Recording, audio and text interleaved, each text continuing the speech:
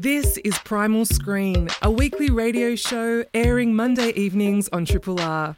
Primal Screen is about movies, from the ones on the big screen to the ones you stream. Hope you enjoy the podcast version and feel free to get in touch via the Primal Screen Facebook page or the Triple R website.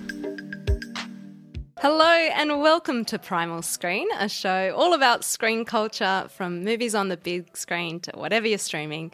I'm your host, Flick Ford, and it's bloody great to be back on air. A huge shout out to the wonderful Lisa Kovacevic for covering for me as host for the past month, plus Stewie Richards and all our wonderful guest reviewers. And Carl Chapman for his panelling wizardry. Tonight I'm joined by Cerise Howard. Welcome, Cerise. Hi, Flick. And Eloise Ross. Hey, Eloise. Hey, Flick. So starting this week, Australia's longest-running film society, Melbourne Cinematheque, is spotlighting the work of Australian filmmaker Gillian Armstrong. Now, a little disclaimer, we are all board members of Melbourne Cinematheque, so we do have a dog in the fight, so to speak.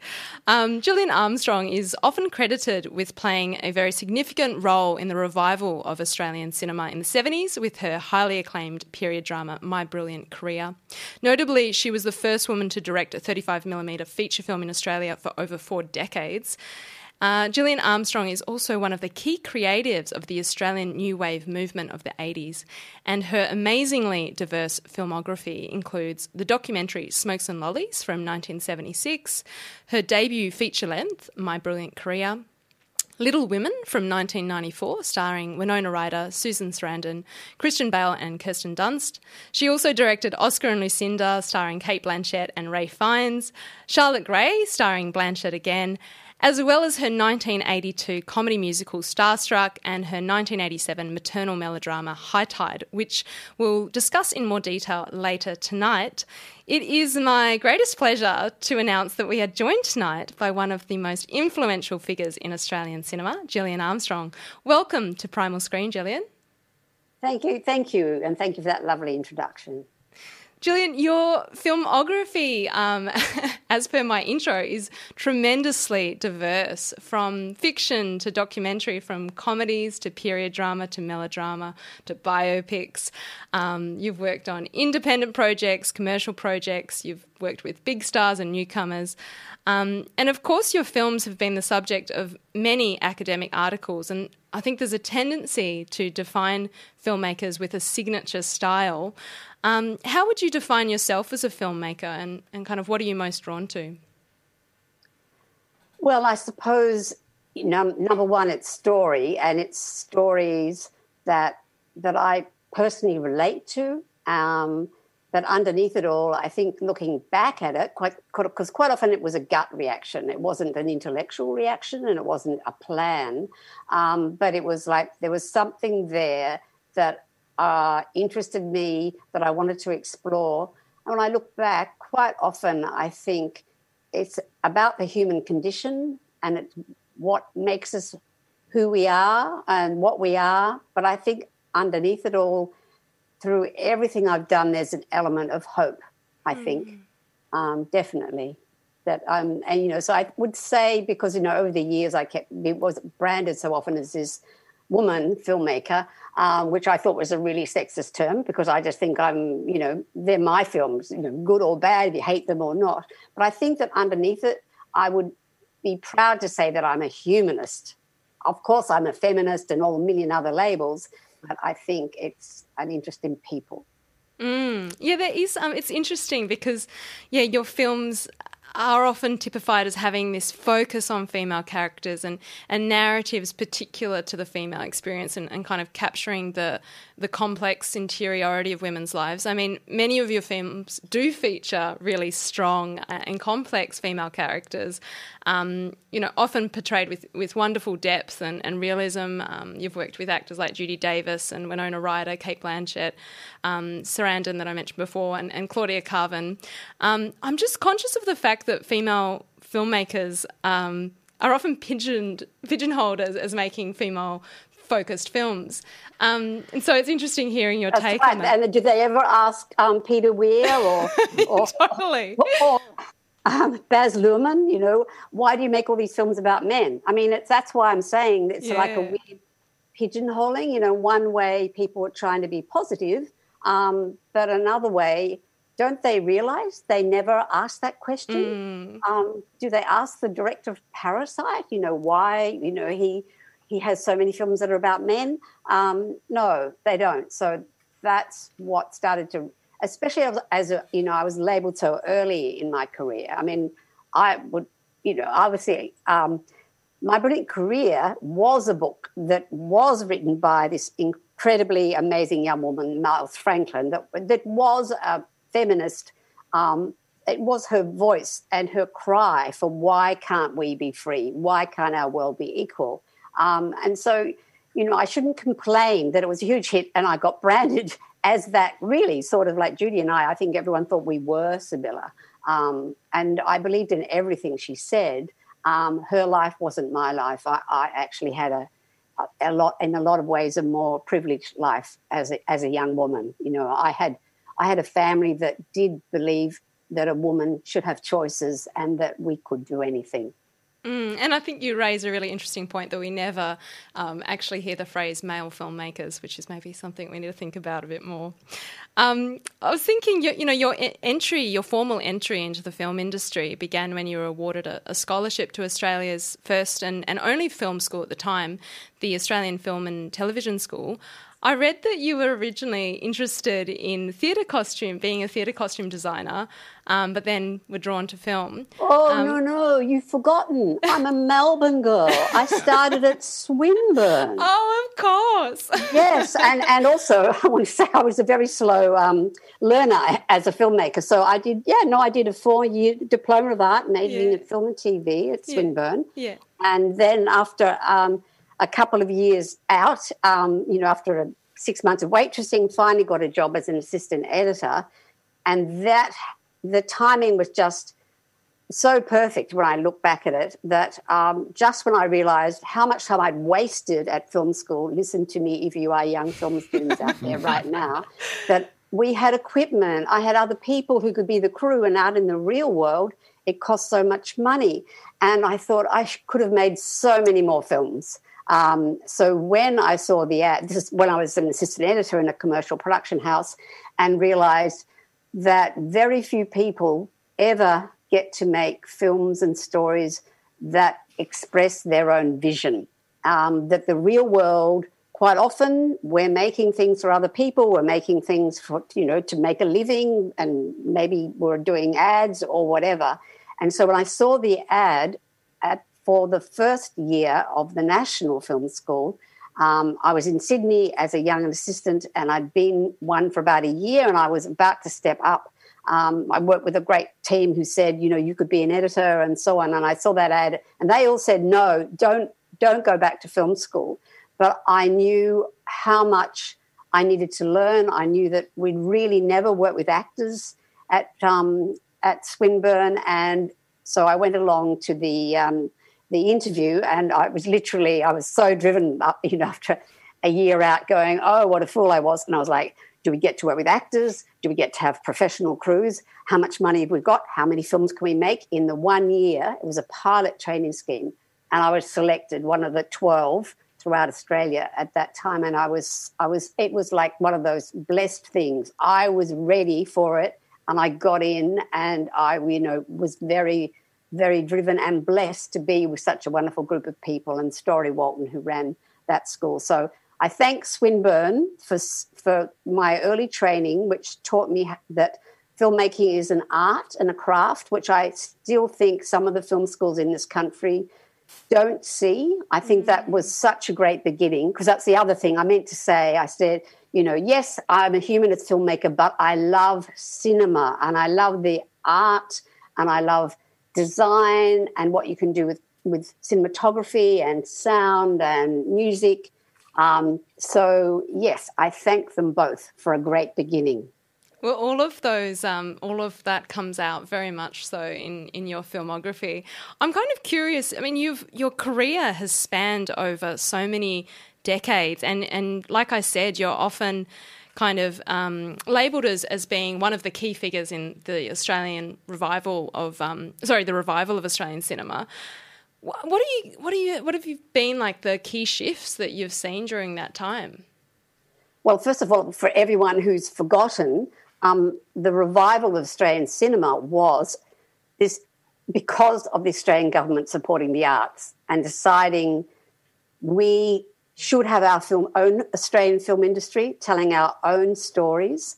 And they set up the Australian Film Commission. Once again, timing for me was amazing. Just in my final year at Swinburne, I think Fred Skepsey was shooting maybe a short film for a grant around that time, and we students were on it, and he was actually a wonderful mentor for me.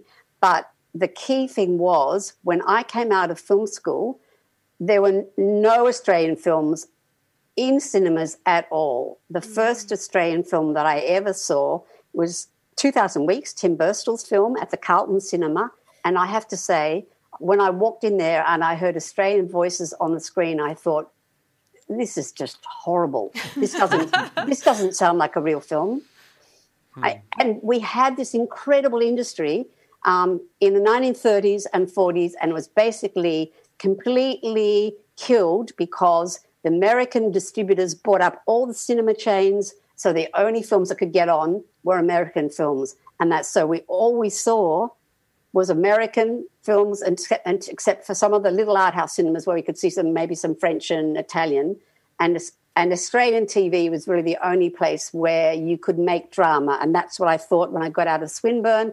The ABC did some pretty good drama. If only I could one day be standing at the side in the wings holding the script and doing continuity. That's what I thought. It was, basically my big aim. So to have the whole thing change, and suddenly you've got Fred Skepsey, Peter Weir, Bruce Beresford doing these amazing films, and Australia was funding them and our stories went out to the world. That was just so brilliant, and it made me realise, well, I can be part of this. And, step by step, it was sort of 6 years later after I finished the film school that I, after a number of short films and The Singer and Dancer and my first 50-minute film that I finally got my brilliant career. But we are absolutely indebted to the lobbying of Philip Adams and a number of other key people, Barry Jones, who pushed, and it was a Liberal government. It was John Gorton that set up a film commission and set up money to promote and help young filmmakers and young writers. And we really have to hang on to that. We've really got to hang on because we're getting bulldozed now by the streamers. And now that you've given me the opportunity to talk, I will say that we all need to write to our local members and say that these streamers, these giant corporations, basically no money goes back into the Australian film industry. We've really been lobbying the Australian government to say just take a percentage. It's like a tax them and put the money back into our cinema as they do in Denmark and in France, and half the countries in Europe have done that to Netflix and to Apple and so on. And we need to do it too because it's got tougher and tougher to make feature films here.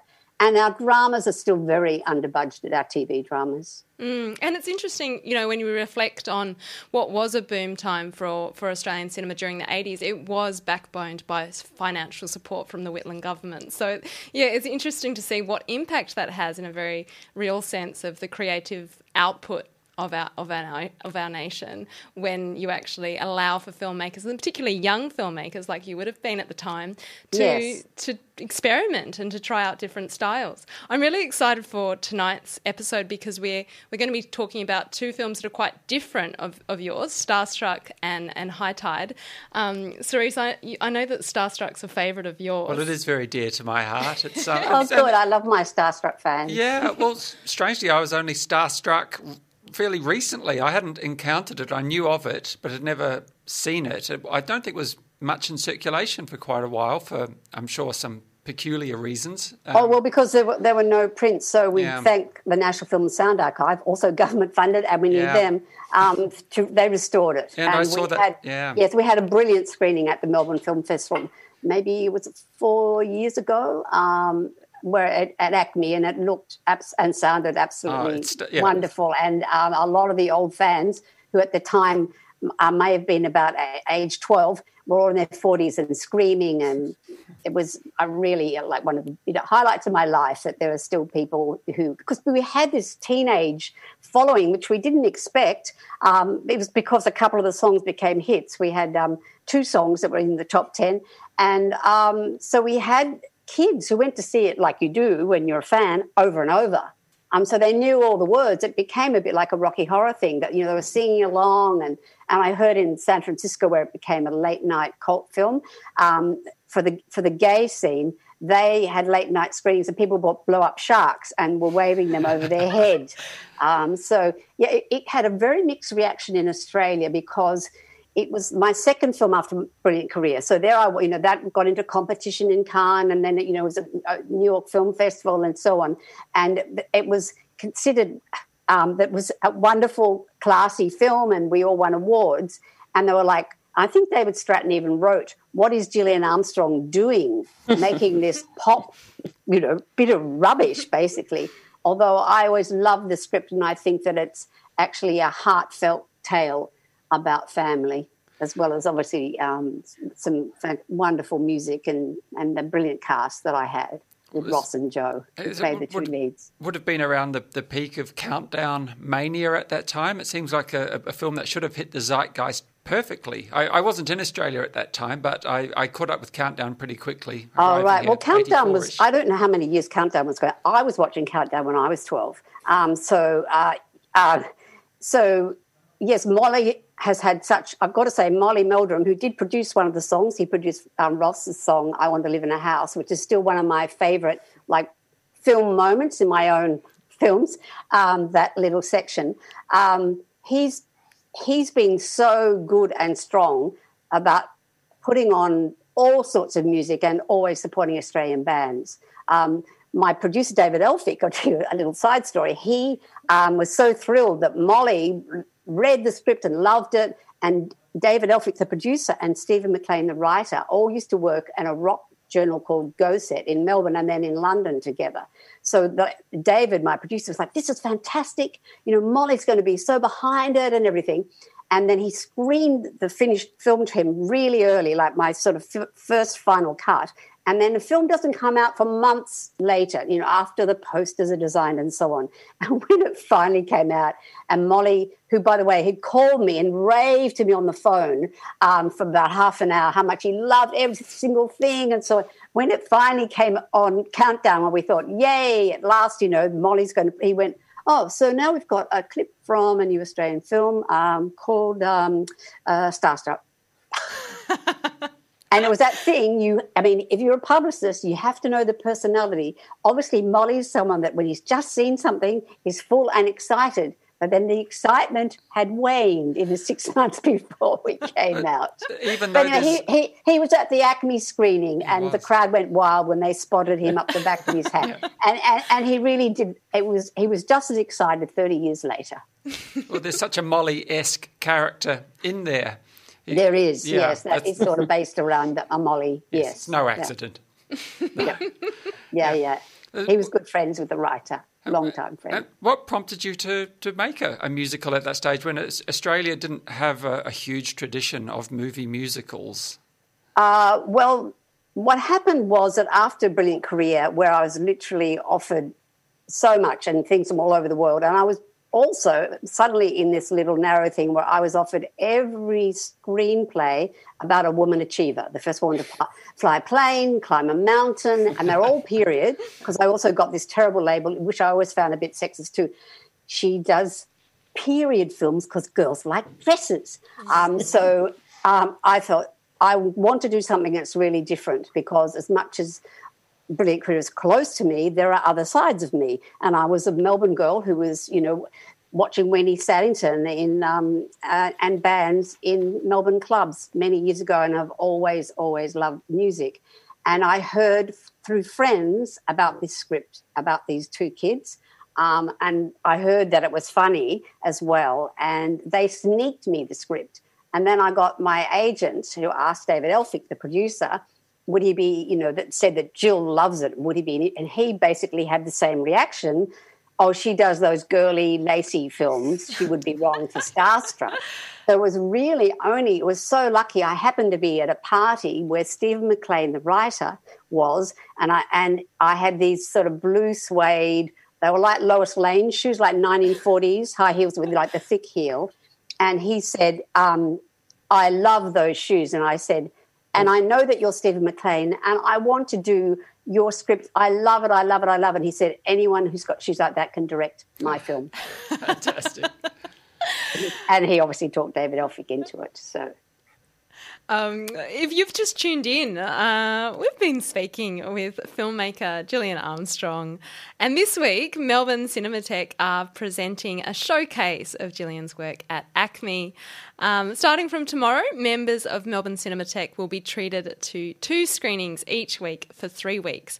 And it's featuring some of your best films, so I'm very excited about it. And actually, it's very difficult to get hold of your films, Gillian. So I know a lot of fans will be there because they're not streaming anywhere and very hard to get hold of. So do head to melbournecinematheque.org for more information and to book your tickets.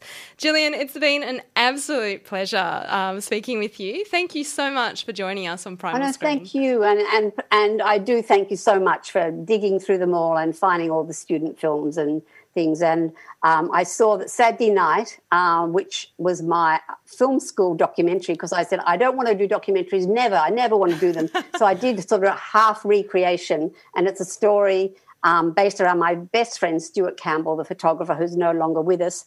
And I am played by my sister's best friend, Merrin, who I think is going to come along and see it for the first time in 30 years. So, no one's run Starstruck, and it was at the time like absolutely breakthrough because it was a gay story and nobody was doing gay stories. So I'm also very proud of Starstruck and my dear friend Stuart Campbell, who's the star of it, playing himself. Well, we'll all be there for the next 3 weeks. I'm very excited about it. You are listening to Primal Screen on Triple R with Flick Ford, Cerise Howard and Eloise Ross. On tonight's show, we're spotlighting the work of one of Australia's most prolific and highly awarded directors, Gillian Armstrong. We spoke with Gillian Armstrong about her filmography and the changes that she's seen in Australian cinema. You can, of course, listen back to that interview on the Triple R website or via our podcast. Now, Armstrong's work is a kind of wonderful cacophony of genres and styles. She often switches between documentary and fiction and commercial and independent and small and large scale. However, there are common themes that surface through her work and, women and their intimate lives often do take centre stage. But more than that, Armstrong's filmography expresses a deep understanding of human emotion and the sometimes quite fraught relationships that we have with one another. We have the headstrong protagonist of My Brilliant Career, played by Judy Davis. We had Ruth Cracknell as a lonely older woman who's estranged from her daughter in The Singer and the Dancer. And we've also got the three young girls who feature in Gillian Armstrong's documentaries. As I mentioned, Melbourne Cinematheque is highlighting the work of Gillian Armstrong for the next 3 weeks. And one of the films that is being featured is Gillian Armstrong's comedy musical from 1982, Starstruck, which features the track we just played prior, the Joe Kennedy's My Belief in You. And here is a little clip of Gillian Armstrong's 1982 film, Starstruck. How do you feel? Sweaty and dizzy with all these silver spots swimming in front of my eyes. Angus, how did you talk me into this? Because you wanted me to talk you into it. God, you get away with murder. What about all the junk you've conned me into? Like the blue hair? And what about the time you claimed you'd learned witchcraft? That was years ago. Hey, up here! And you put a hex on me, so you said, and made me eat crushed worms and dog shit to cast away the evil spell. It was only liverwurst.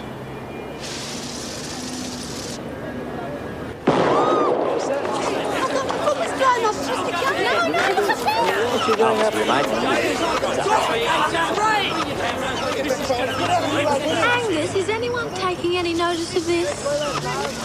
I reckon they soon will. Shot in Sydney, Starstruck star Joe Kennedy and Ross O'Donovan as two teenagers attempting to break into the music industry despite the reservations of their working class family.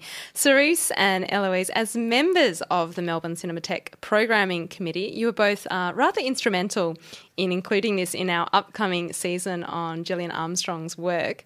Starstruck, of course, is something of a cult classic, but talk us through why it was so important to include it in this season. Let's start with you, Cerise.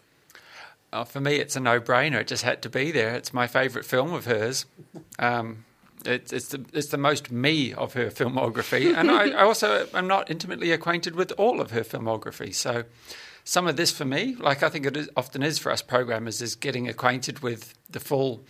Well, more of the oeuvre of the given filmmakers or movements that we program, and others are, of course, sharing the ones that we love most. And, I mean, I just adore this. It's an extremely vibrant, camp musical with incredibly great punk pop tunes and amazing production design. What's not to love?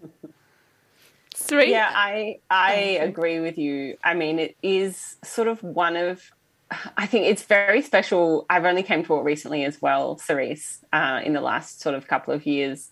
But it is one of the most, I don't know, Australian Gillian Armstrong films out there. Of course, she's had great success working internationally as well, but it's so Australian. It's so, obviously it has influences from like American musicals, French musicals, all these things. But in terms of being this on the ground kind of Sydney focus, on the ground and on a tightrope, I shall say, focus. In Sydney, it's really just, I think, wonderfully Australian. I mean, I also think that as a programmer, one of the reasons why it was so important to programmer was because the NFSA, as Gillian said, has restored it. And now that, you know, people have a chance to see it, it's obviously wonderful to be able to screen it and sort of, you know, give it more airtime, more screen time. I think I saw it first. It was on DVD, or it is on DVD, but it's been long out of print. And there is a copy sort of floating around somewhere. I think I saw it when I was at La Trobe. La Trobe University had a DVD copy of it, but I don't think it's been restored. So, you know, released since then. So hopefully this NFSA restoration might lead to something, or more people being able to see it anyway. And the cinema for now, I mean, what a golden opportunity people have to see it. I think it's in the third week of our program, 2 opportunities to catch it. Yes, I think you're correct. Yeah, and that is a good thing to remind listeners that, there are, if you can't make the Tuesday night, you've always got the Wednesday. And, what a wonderful thing to be returning to ACME as well, and for these films to be screened there, particularly her shorts, which are going to be accompanying each of the screenings. Yeah, so there's a program of shorts that is on this week. I can't remember exactly what's in it. Flick, you'll have to maybe do the honours here. Yeah. But each feature is accompanied by a short or maybe several shorts on each night that we're screening that come from, those student days, those afters years that Gillian was talking about. Sorry, I'm doing the butt frantically. Let's talk about Starstruck some more in the meantime. I did go through, and I think that it's a wonder. I mean, for each of them, I can go through the screening program if you like. But I think for the first one, what we've got is we're going to have The Roof Needs Mowing, which is a wonderful 8-minute short, and that was the breakthrough student film that Gillian was talking about. And we also have there's quite a few. What have we got? We've also got The Singer and the Dancer, is that on? The Singer and the Dancer is also in there. I'm very excited about that. Ruth Cracknell stars in that, am I right? Yeah, and Saturday Night, which is, I think, at the very final part of the screening. But I'm so glad that you include Starstruck because, like you were saying, Cerise, we kind of don't often, particularly at the time that it was made, musicals were not so much of so much a part of Australian cinema, but they are now. Like, that is very much, you think about lots of the recent blockbusters in Australian cinema, Sapphires, Brand New Day. I mean, I picked 2 Indigenous films, but you know what I mean. There is a lot of musicals made. Priscilla, Queen of the Desert. But this is kind of occupies quite a different space. Well, it seems a bit more radical. But so 80s. It's also curiously working class. There's definitely a class factor to it. The family at the centre of it all, and the pub where a lot of the action is centred around, and this pub is in jeopardy. And it's such a vision of a Sydney that I don't know if it exists anywhere anymore. I haven't encountered a place like that any time lately. And it's sort of the dance, the actual choreography is somehow very Australian. I'm reminded of Sharpie dances as these peculiar Australian expressions of movement of bodies. There's no Sharpie dancers per se in this, but there's still something very Australian about the choreo, and it's hard to put my finger on it, but I know it when I see it. It's like watching rabid teenagers on the set of Countdown just flail about madly. There's that energy in this film, and it's of that era, and it's really captured that in a way that I don't think any other film has. I don't know, there's, something about that, the dingy bar at the start where there's a band playing, the Wombats, I think they're called, and then the very distinctly Australian pub and front bar, as you say, Cerise, that this family occupies. I think one or maybe more musical numbers occur in this bar on the bar top, this kind of thing. We have the Opera House. A musical number occurs in the Opera House, something to do, there's a lot of train imagery and kind of suburban imagery, like the distinctly Australian suburbs is really wonderful in this film, and is something that I'm just so connected to when I see things like this, and when I see, I think, anything of this particular era, but certainly when a filmmaker keys into those kinds of spaces, then, it certainly has something really rich to offer. And it's interesting because this is a film that performed, I think, much better internationally than it did here. And I wonder whether, similar to what Gillian was saying earlier about that sort of sense of almost cultural cringe that we often have, and maybe only now we're coming to terms with it. Well, I think there's something so campy about this as well that it was, probably for a lot of, the more macho elements of Australian culture.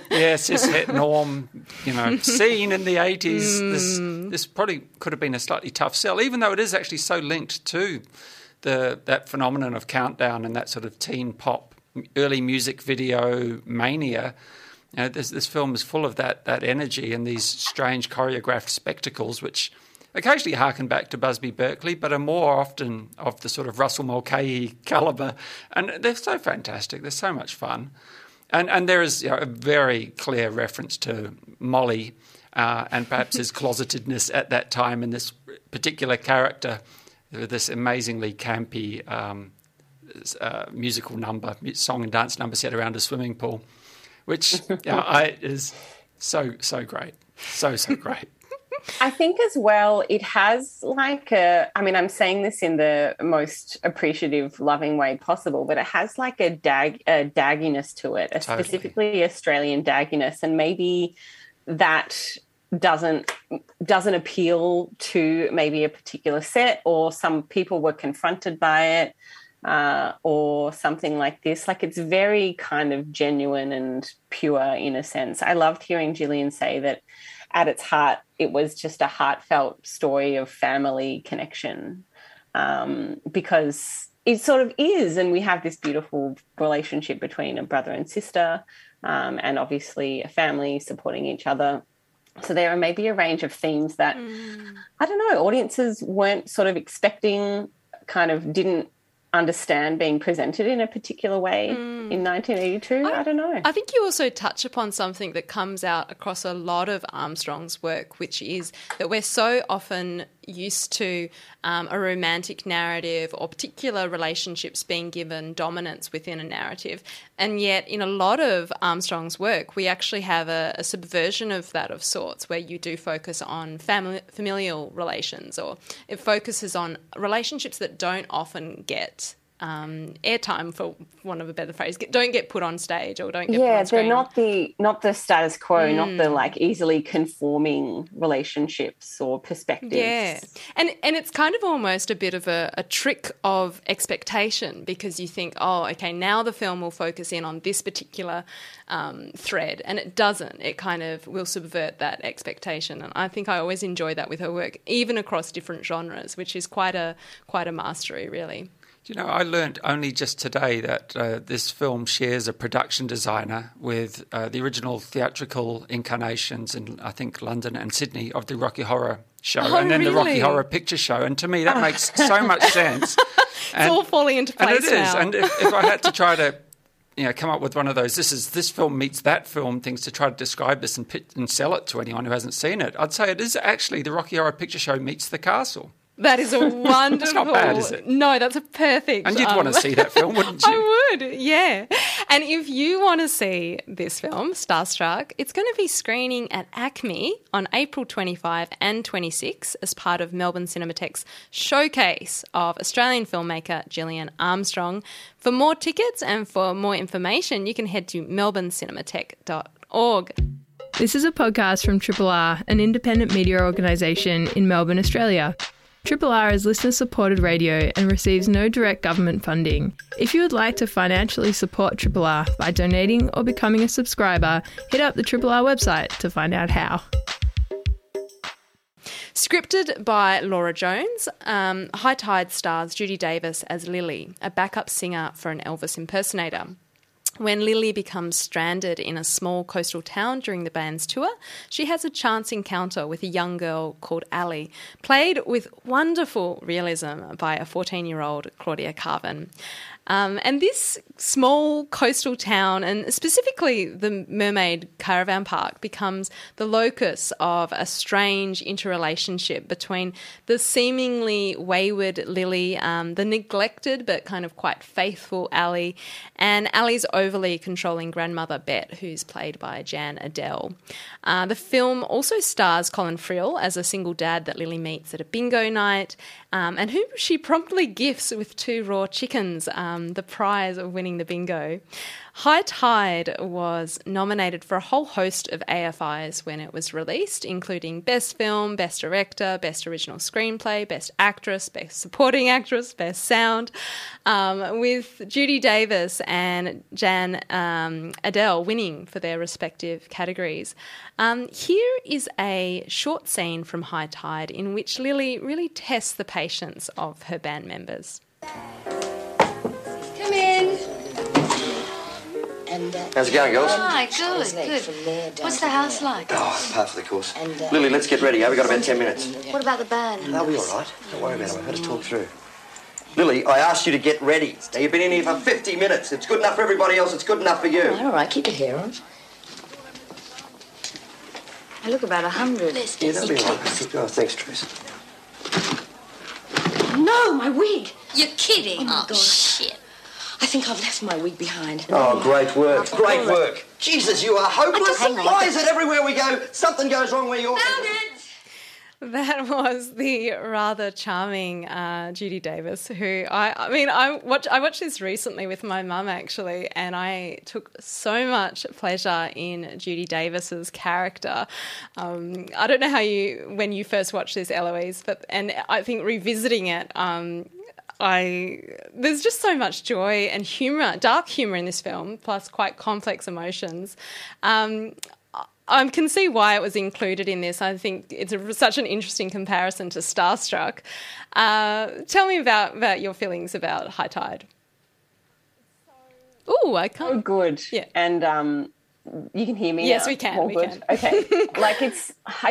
You mentioned Judy Davis and you're getting excited just listening to her voice. Like, her performance is so energetic, and I don't think anyone can perform like her in her very specific way, with her kind of, you know, the way her tone works and kind of how nuanced she could be and how controlling of your gaze she can be on screen. And so she's such a formidable presence in this film, which is really necessary. And as well, Claudia Carvin is so good. She's wonderful. I had the rather unsettling experience of watching this with my mum, as I said, but I actually, as a child, looked a lot like Claudia Carvin. So I was watching it with my mum, and it is a film all about mothers, and it was kind of surreal, I have to admit, but both performances, and especially from a 14-year-old Claudia Carvin, what a performance. And I think Armstrong is often credited with bringing out these sorts of performances from her actors, so we see that in High Tide for sure. In fact,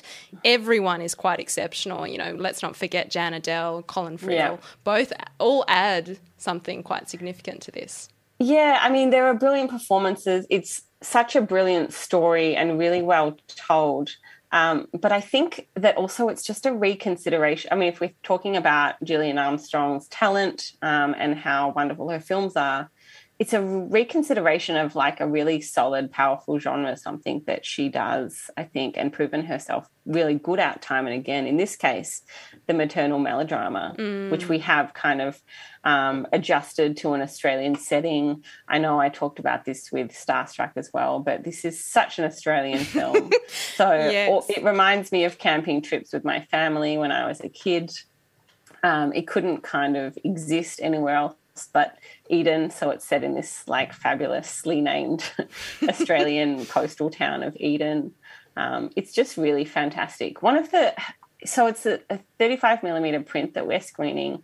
I saw this way back when the Cerise is excited. I saw this way back when the Acme still had their Mediatek in operation. I saw a VHS of the film, and then I did see it again when MIF screened the 35mm from NFSA a couple of years ago. So I've kind of seen it in very disparate, I think, versions, VHS and 35mm, but it's not available in a more accessible format. So it's really important that it's being screened. It's just such a kind of key part of not only Gillian Armstrong's history, but the Australian film industry's history. Absolutely. And I love that you mentioned the location, Eden in New South Wales, because there is a very beautiful specificity to that place and what it brings out, because it has this sense of this open ocean that's just there, but there's a lot of claustrophobia within that sort of small caravan community. And she's dealing with the working class. And I really love how particularly Lily's character, I was interested that Gillian Armstrong was initially drawn to costume design, because there's a scene in which Lily is dancing on the coast in this long, heavy, grungy almost jacket, and she's just so at odds with the ocean. And I love comparing her to Claudia Carvin's Ally, who she even calls fish feet, and she's wearing these little boots that often used for sailing but also surfing, and Ally's a surfer, so she's perfectly aligned with her environment where Lily isn't. And I just loved that little touches that just add to this very layered film, which is quite a simple premise, but there's so much depth given to each of these characters and their different hurts, I suppose. Yeah, it does pull at your heartstrings, this one. So I have to maybe warn audiences to bring a box of tissues. But there certainly is, this maybe proclivity to love costumes and design and kind of, the visual spectacle of things in this film. I mean, there's a couple of musical performances or there's an Elvis impersonator who comes along. It's all very sort of out there and, just a really great experience. And let's not forget the score, which it almost has a thriller-esque sort of tone to it with the saxophone at the end. I think this will be one that is really exciting to see on the big screen. So I'm excited that we're going to have it at Acme. And if you would like to see High Tide, it is screening at Acme on April 19 and 20 for Melbourne Cinematheque's showcase of Gillian Armstrong's career. For more information and for tickets, tickets, you can head to melbournecinematheque.org. Apart from the two that we've discussed tonight, are there any other films that you're super excited about, Cerise, for this spotlight? I'm really looking forward to revisiting Unfolding Florence, which is, I recall being a really quite fun and quite innovative documentary about a notable Australian, Florence Broadhurst, a larger-than-life character who became something of a wallpaper magnate. And I think to this day, intersecting with cinemas, I think her wallpapers still grace the bathrooms at the Como, if I'm not mistaken. Is that right? I think so. I think that's her work. It's very, very florid, very baroque. Well, that film is actually going to be screening as a duo with High Tide on April 19 and 20. So listeners can definitely check those out. How about you, Eloise? What are you excited about for the program? Well, the season opens tomorrow, actually, and then with a second screening on this Wednesday, April 13th. It opens with her first feature film, My Brilliant Career, in a restoration by the NFSA, who do such important work in terms of recovering and preserving film history. And that'll be, I've never seen that in a cinema. I mean, it's a film that I think a lot of people know, or at least familiar with the story of, because it's so essential to the history of Australian literature and also film. But seeing it on a big screen will bring a new dimension to it, I think. Just kind of seeing those landscapes, seeing the performances, kind of hearing the sounds of Australia and the music as well. Absolutely. So head to melbournecinematheque.org to book your tickets. You have been listening to Primal Screen on Triple R with Flick Ford, Cerise Howard and Eloise Ross. On tonight's show, we spoke with the award-winning director and the subject of Melbourne Cinematheque's screening program for the next 3 weeks, the iconic Gillian Armstrong.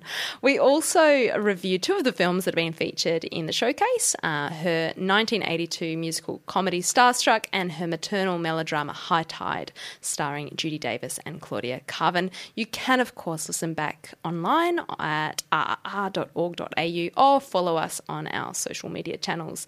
A big thank you to Gillian Armstrong for joining us and to my wonderful guests, reviewers Cerise Howard and Eloise Ross. Thanks for listening to Primal Screen, a weekly radio show airing Monday evenings on Triple R. Hope you've enjoyed the podcast version and feel free to get in touch via the Primal Screen Facebook page or the Triple R website.